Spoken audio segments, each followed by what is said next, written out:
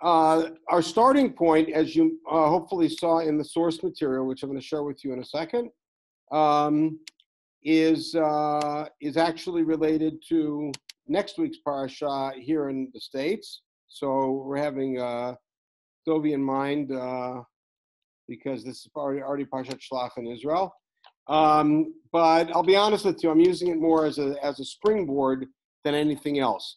I was thinking about it, and shiurim that are given there's all sorts of types, and there are shiurim that I guess we could call vanity shiurim, where somebody gives a shiur and demonstrate just how clever they can be. And truth is, probably all Magidei shiur at one point or another do something like that, and it can be entertaining, it can be interesting. There are also shiurim, and hopefully this is most of what we do on Wednesdays. There are shiurim in which the purpose of the shiur is to give a new perspective on something that we're already familiar with. In our context, it's usually something in Tanakh, and to see a particular story or a particular halakha from a fresh angle, maybe make a connection that we didn't make otherwise, something of that sort. And then there are shiurim, which of course are halachic shiurim, in which either somebody is reviewing halachot or presenting a contemporary issue in halakha and making that association, and sometimes actually with a chidush, with some sort of a new twist. But sometimes, and this is something that we don't do very often here, probably not often enough, there is a shiur which is aimed at taking something that is a bedrock idea that we all instinctively subscribe to, and bringing it out into the open, fleshing it out, talking about it, not in any sense to challenge it or to try to shape the thinking differently, but rather to tighten the thinking about it, and perhaps to show some angles to it. So that's what we're going to do today. And again, it's something that's not usual. It's really driven by contemporary events, which, at least here in the States, really are two very powerful things that have been happening lately that seemingly have nothing to do with each other, and in a larger sense really have nothing to do with each other, but yet they've impacted on us, and we as Jews have responded in different ways. The two things, of course, are the COVID-19, which has affected us for over 3 months in a very direct and very powerful way. And of course, the protests and not associated, but the protests and the ancillary violence that went along with it, including a lot of anti-Semitic expressions that came out with it in the Black Lives Matter protests and responses to starting really kind of the flashpoint was George Floyd, but then that brought along with it other victims of whatever we might call it, but people who are dead, people who have been killed. So interesting is that I've heard, and probably we've all heard, all sorts of interesting Jewish reactions to both of these things. A reaction that I heard, you may have heard the same thing, sort of around the middle of this whole period, because I think at the beginning of it, at least for us in the States, at the beginning of it, for the most part, people abided by the social distancing and abided by the davening at home and attending shiurim via Zoom and having Shabbos just with whoever was in your house, etc., pretty loyally. But then people started to ask questions and challenge and saying, well, if they can get together to do X, why can't we get together to daven? Isn't davening more important than X? If you can claim that a particular kind of store is an essential need, isn't a shul an essential need? And kind of the undercurrent of it was two things. One, that is, what we do is more important. It's more vital. It's more vital on a cosmic level. It's more vital on a social level, on a communal level, and it's more vital on a spiritual level, right? And the second thing is, what's good for the goose should be good for the gander. So if other communities have the right and are given permission to gather in such a way, we should have the same right, the same permission. Okay, that's one piece of the puzzle. The second one, which I think draws a much sharper line for us, is the protests that began 2 weeks ago in light of what I think we would all agree is, because I'm sure everybody saw the video, probably numerous times, a horrific killing of somebody in custody. Um, that that our reaction has gone in different directions, and I'm just sharing things that I've heard. Maybe you've heard similar things. You've heard other things. I'm assuming everybody has heard at least some of these sentiments. And one of the sentiments that has been kind of common, at least quietly in our community, has been, look, we also suffered from generations and in Europe for a millennium of discrimination and brutality, and in some cases far worse what the Black community has suffered from here in the States. And we haven't used it as an excuse for bad behavior, and we haven't used it as an excuse for social ills, and we haven't used it as a reason to claim you guys have to give us extra room. All we asked for really was just a little room on our own to be able to take care of ourselves. And we really have handled ourselves in an amazing way. Why can't you do the same?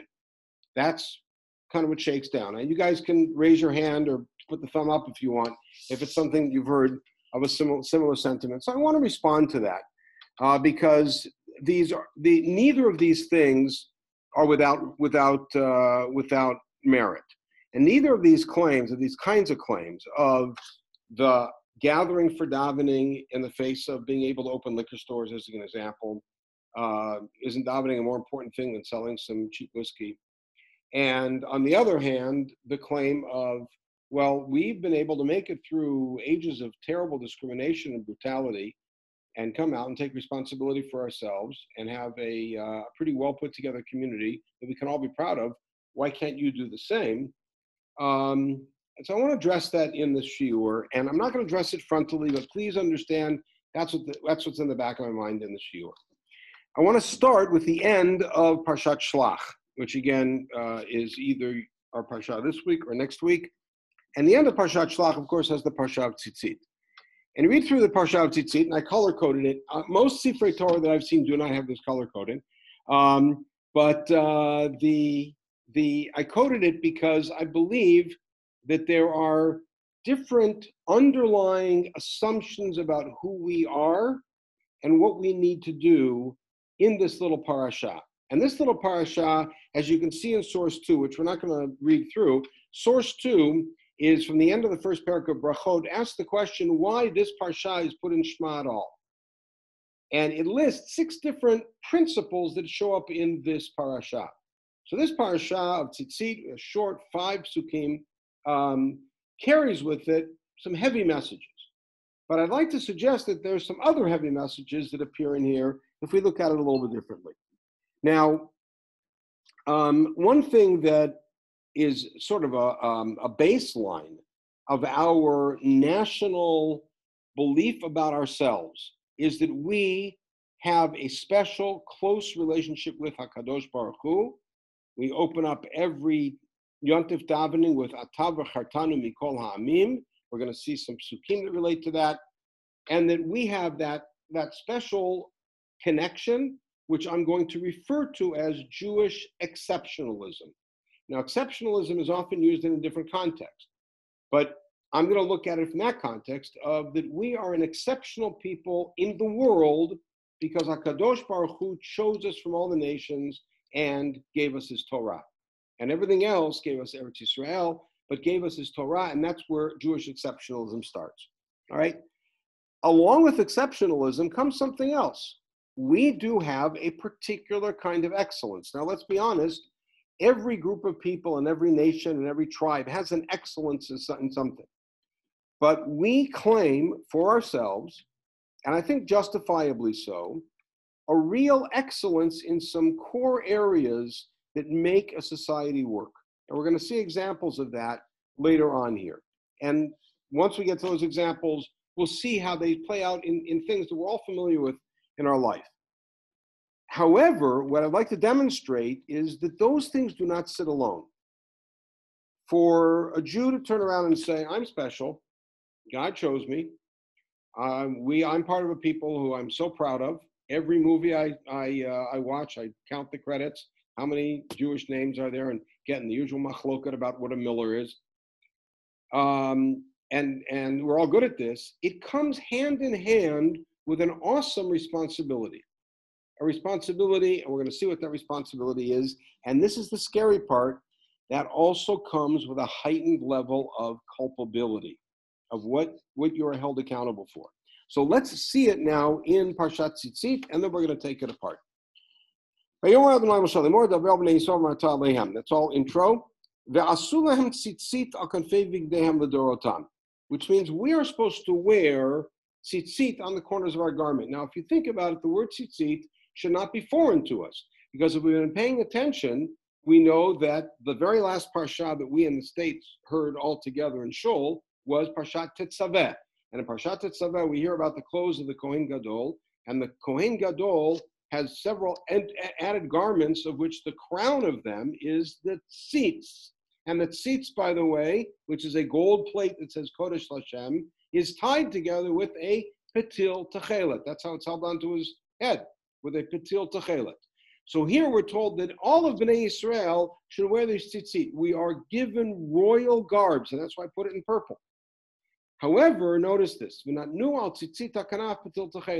It's not just a gift to do whatever you want. You have a responsibility of how you, you have a responsibility, and like color coding was off here, responsibility of how you actually deal with this. And I want to now talk about Jewish excellence.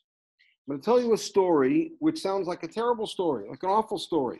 But let me to the end and you'll hear. Many, many years ago in a galaxy far, far away, I took a 6-month course in computer programming. This is when they were still doing punch cards, right? Just to let you know. Matter of fact, we had a count on our fingers at the time.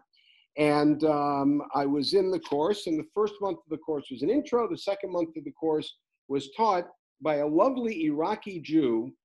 It was a 1-month course. He taught everybody in the class. And after that 1 month, you would either go into programming or you'd go into operations. Operations meant you knew how to push buttons.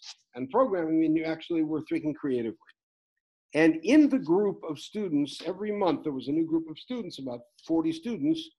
There was a large group of whites and blacks. There was a group of Asians, and always a few Jews. Evidently, that every class had that. I was very friendly with this Iraqi teacher, and I would hang out with him during lunch. We'd talk Hebrew together, and I was one of the only Jews around the building who spoke Hebrew, so I enjoyed that. And towards the end of the month in the class, I said to him, "You've been doing this for about 10 years. Every month, that's like 120 classes, and every time you're the one who determines which students go to operations and which students go to programming. Do you have any pattern? Is there any pattern you've seen?" And I left it wide open. And the first thing he said was, the Jews and the Asians all go to programming. I said, "Why do you think that is?" And he said something that was phenomenal. It blew me away. I've forgotten, and this is a long, long time ago. He said, because we both come from religious traditions. I said, just a second. Take a look at the white Christian kids who are in the class. They walk around with crosses. They go to church on Sunday. He says, no, you don't understand. We both come from religious intellectual traditions. He said, I want you to think about this. How often in the course of the day do you employ your imagination as part of your religious life? I stopped for half a second. I said, all the time. First of all, every time I daven, I'm picturing myself in Yerushalayim. I'm picturing myself standing in front of Kisei HaKavod, talking to HaKadosh Baruch Hu. I'm picturing Avraham at the Akedah and Yitzchak along with him. I'm picturing Yaakov and Beitel. That's just at the beginning. And then I'm picturing all the different things that I'm davening for, which are historic and meta-historic. And then I'm opening a Gemara and I'm studying a Gemara about a shore, and I've never been that close to an ox falling into a boar, and I saw my first boar years later. And yet, we're all playing with this. And by the way, anytime we're learning Gemara, we are employing lots of imagination. He says, think about what programming a computer is about. It's about shifting bits that you'll never see. It's a fascinating insight. The reason I bring that up is because we have an excellence for idealism. Because what is idealism? Idealism is picturing what is and being able to imagine what could be. To see, this is how things are. It doesn't need to be like this. But idealism is driven by two things. It's driven by values and imagination. Imagination, that'll give you George Lucas. That's fine, entertaining. But that won't give you excellence. Values are great, but if you can't see your way out of your current reality, that's what you got. But put values and imagination together, you can build a world. It's why we came home after so many years, after almost 2,000 years. Because we had the strong value of a nation living in our own land, and we also had the ability to imagine it and then to rebuild. Take a look at Pasuk Lamed Tet. Uritem oto uzchartem et kol mitzvot Adonai v'asitem otam. The fact that you could look at a string and remember Hashem, look at a string and remember the mitzvot is part of Jewish excellence. But it comes along with an awesome sense of responsibility and culpability, which is, you have a responsibility and you have liability for just following your eyes and your heart, something that nobody else is held to. We are held to a much higher standard. And so then the pasuk goes on, L'man tizkeru v'asitem et kol mitzvotai. So there's responsibility for us to keep the mitzvot, and that will bring us the excellence. And then we end off with the exceptionalism of Am Yisrael. Ani Adonai Elohechem. I am Hashem your God. Those three words alone are exceptionalism. I am Hashem your God. We have a special relationship. But there's more to it. Asher otzeiti etchem me'eretz Mitzrayim. I took you out of Mitzrayim. I took you out of Mitzrayim. And for what purpose? Liot lachem le'Elohim. To have that relationship. Ani Adonai Elohechem. Very powerful statement. So I'd like to explore these four themes as they play out and watch how they are interrelated. If we take a look at the very beginning of our story starts not with Adam. Our story does not start with Noah. Our story starts with Abraham. We are cast. We don't say Elohei Adam, Elohei Noach. We start with Elohei Abraham, Elohei Yitzchak, Elohei Yaakov. That's where our story starts.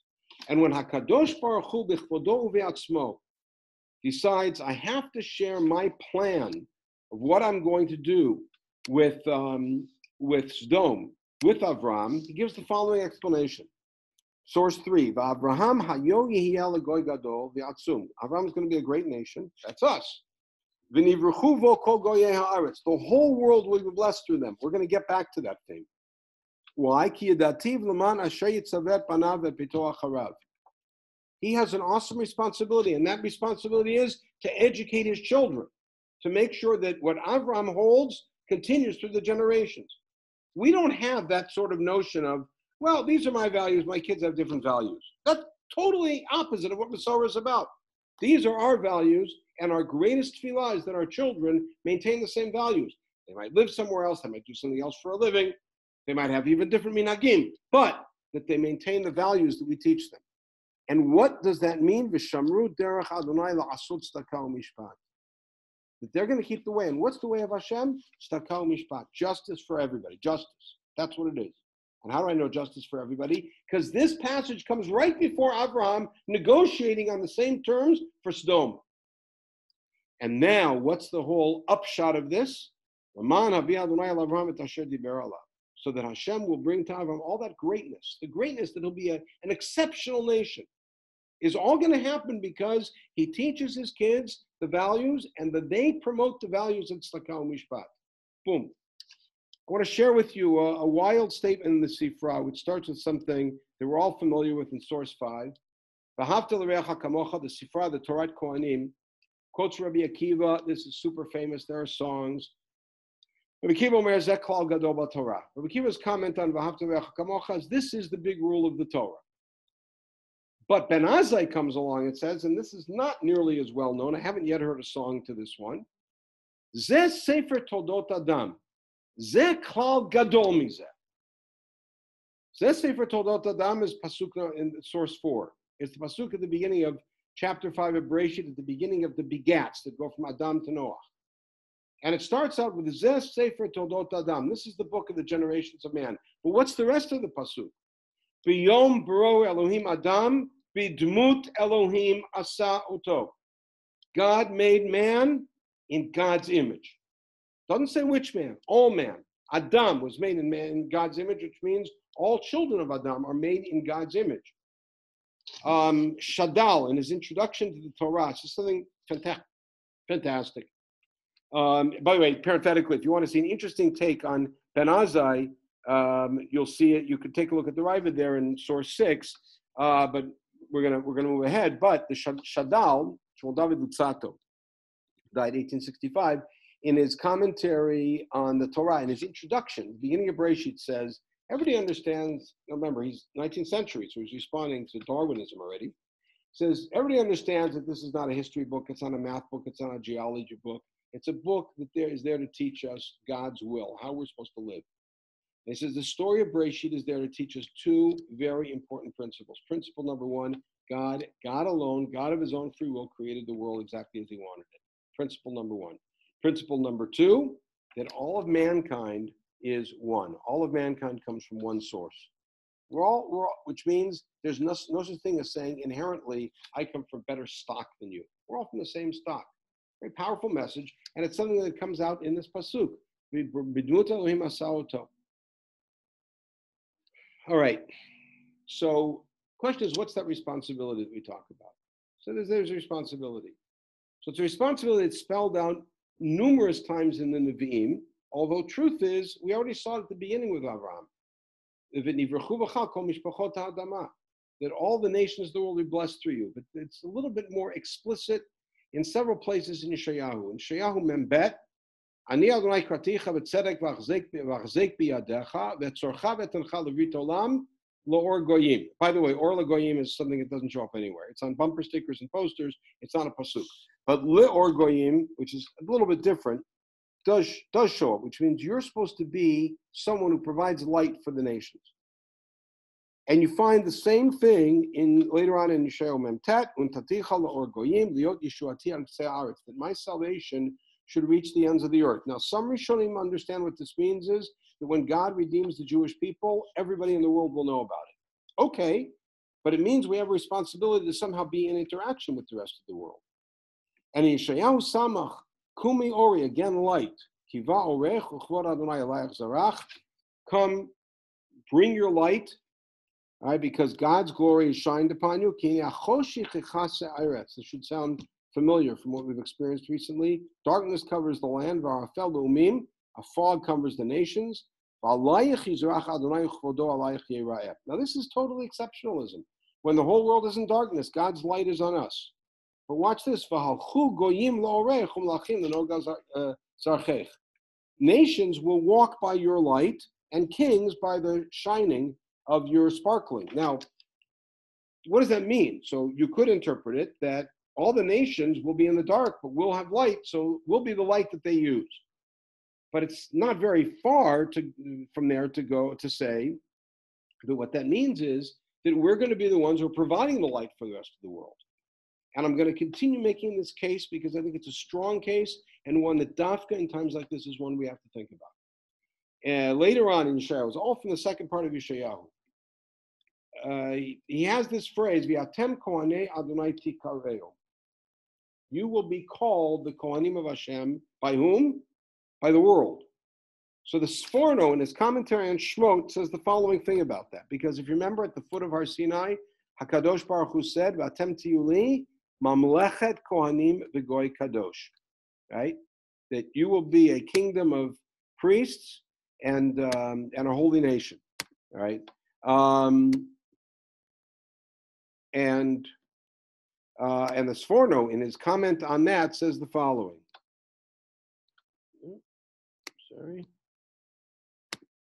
He says, "V'zet tiyus kulam mikulam." This is what's going to make you a treasure from all the nations. Again, exceptionalism. What makes that exceptionalism? Ki tiyu mamlechet kohanim lahavin ulhorot lechol hamin ha'enoshi. It's your job to teach the rest of the world. Likro kulam b'shem Hashem ulovdo shchem achad. It takes the pasuk from Tzfanya that everybody is going to worship Hashem together as one, which is the way it's supposed to be in the future. And he quotes the pasuk in Yeshayahu that we saw, and then he quotes another pasuk from Yeshayahu, which is Ki mitzion tetzei Torah. So let's see that full piece, which shows up in Yeshayahu Bet, also shows up in Micha Daled. Micha Daled doesn't get quoted as often, so I figured to be fair to Micha, I would quote this one, but it's almost the same. He says the following, and after these next two sources, I want to stop and talk about it a little bit. At the end of days, the mountain of Hashem's house will be firm, high among the mountains. Will be lifted up among all hills. Nations will stream to it like a river. Many nations will come. What are they going to say? Let us go up together, up to the mountain of Hashem, ve'el beit Elohei Yaakov, to the house of the God of Jacob. In other words, not God Allah, not God G-O-D, but Hashem, the God that Am Yisrael has taught the world about. V'yorenu midrachav v'nelcha b'orchotav. He will teach us his ways, and we will walk in his path. The whole world's going to want to learn Torah from Hashem. Why? They know they have to go to Yerushalayim to get it. They can't get it in Washington. They can't get it in LA. They can't get it in London. They can't get it in Singapore. They got to go to Yerushalayim to get it. And what's God going to do? And then you have the beautiful image of God rebuking the nations, and they're taking their plowshares that they're going to make out of their swords, and they're going to take weapons of war, which they're not even going to learn war anymore, and they're going to turn them into instruments for bringing life to the world. And then Pasuk Daled, which is beautiful, they're all beautiful. Every man will sit under his grape arbor and under his fig tree, and nobody will scare him. This is what God says. Right? So now, critical to understand that the image that both Yeshayahu and Micha, contemporaries, have here in the 8th century BCE, and the images that Yeshayahu and the later Yeshayahu, from whenever that is, have, that the Sforno picks up on in 15th century Renaissance Italy. So this is an idea that courses through history, from the beginning of Tanakh all the way till modern times, is that Am Yisrael ultimately is supposed to be a lighthouse for the world, bringing the world to HaKadosh Baruch Hu and bringing HaKadosh Baruch Hu to the world, teaching the world about HaKadosh Baruch Hu. And there's one passage from Bayit Sheni that in a way brings all of this together. At the very, very end of Zechariah Chet, which is the end of really the Zechariah of Bayit Sheni. The rest of that of Zechariah seems to be an earlier Navi. The very last pasuk, after responding to the question, do we still keep fasting in Tisha B'Av, seemingly Tisha B'Av, even though the Mikdash has been rebuilt, which he never answers. He basically says, you're asking the wrong question. Fascinating piece by itself. The very last pasuk, in those days it'll happen.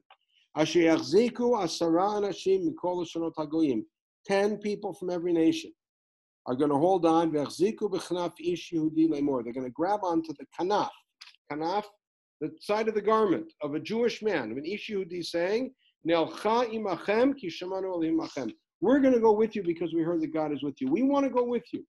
Now notice, they're holding on to the kanaf.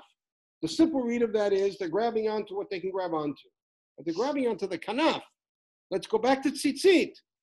They're taking a look at Am Yisrael and saying, you guys are amazing. You guys wear this special garment, which you don't lord over others, but rather you use it as an opportunity and as an inspiration for strengthening your own moral character.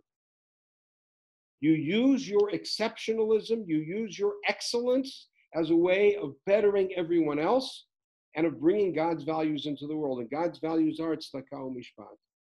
So I want to ask you, how do you think we could ever get to a scene like Micha and Yeshayahu imagine, that the whole world's going to want to come to Yerushalayim? Or Zechariah imagines, or people grabbing onto someone saying, take me to Yerushalayim. I want to learn from God. I know that God is with you guys. What do you think we're going to do? And the answer, I think, is fairly straightforward. When the rest of the world sees that what Am Yisrael is exceptional and is excellent and is responsible and uses that excellence as a way of promoting the essential values that HaKadosh Baruch Hu wants mankind to have: responsibility, accountability, justice, kindness to each other, concern with the individual who's created in the image of God, then the rest of the world is going to respond that way. So a person could easily turn around and say, hey, I'm excellent. I'm above that. So, I don't really need to worry myself about the people who are less. We often complain about a double standard.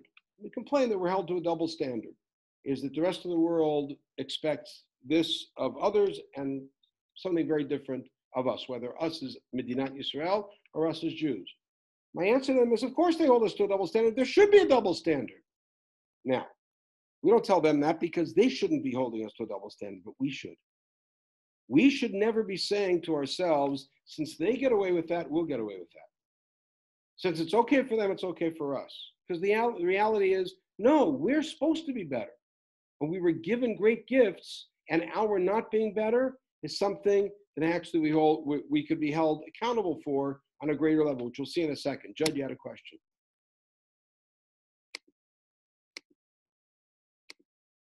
Judd, you have to unmute yourself.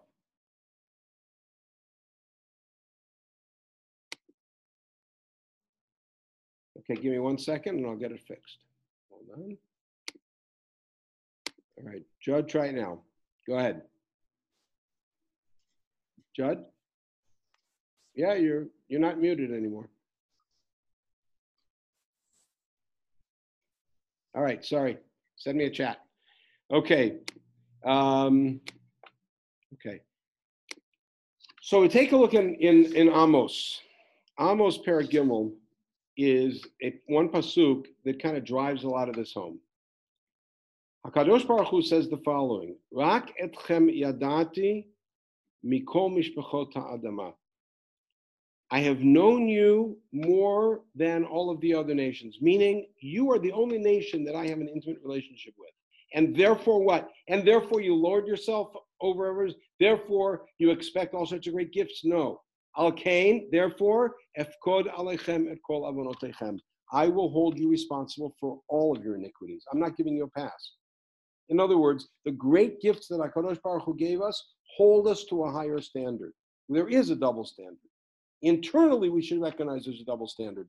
We will never allow that to be the case. Publicly, meaning what the rest of society treats us, we should have the same rights as everybody else. But internally, our conversation has to be, Baruch Hashem, we have the ability to do X, Y, and Z. Not everybody has that ability.